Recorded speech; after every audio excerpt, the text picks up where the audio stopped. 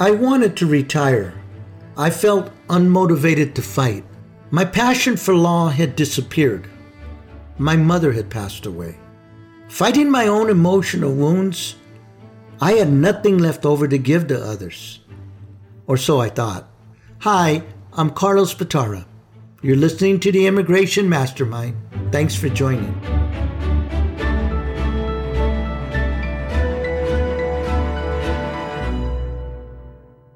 I asked my staff assistants to keep things afloat while I dealt with my own psychological needs. I asked them to talk to clients, explain the circumstances, and to seek an extension of time from opposing attorneys in various courts. I needed time to regroup. I needed time to grieve. I needed time to heal. In late November, my staff reminded me that an appeals brief was due in mid-December.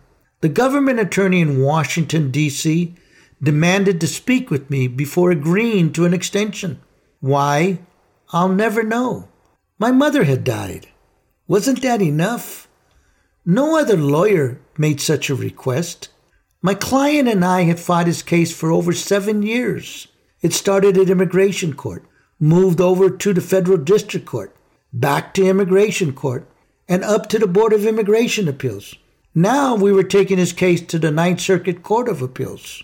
My client was a deserving human being. He was caught in the crossfires of pre- and post-IRA immigration reform. I called my Washington adversary. He agreed to my request for a continuance of 60 days. He promised to confirm it in writing. I set my return date for the start of the new year. I waited and waited and waited. The filing deadline was getting too close. He did not return calls from my staff. I refused to risk defeat. I returned to work, shut down my office, told my staff to take a few days off. Calls were forwarded to the answering service. I needed to be alone to summon the inner strength to fight for my client. With only 7 days before the deadline, I turned on my computer for the first time in months. I opened my client's files, sorted documents, reread court transcripts, and restudied countless notes from a battle which seemed to span eternity. I wrote and wrote and wrote. Every 15 minutes or so, I would glance over at my mother's picture. As I stared at her, I knew what she would tell me. My mother believed in fighting for what was right, what was fair, what was just, no matter what the odds. She always encouraged me not to give up in the face of adversity. She taught me not to quit just because the going gets tough. She told me over and over again, if there's a will, there's a way. 4 days later, I finished. To this day, I do not know why the government attorney turned his back on me. Perhaps he rethought his position. Perhaps his supervisor overrode the agreement. Maybe he was just a jerk.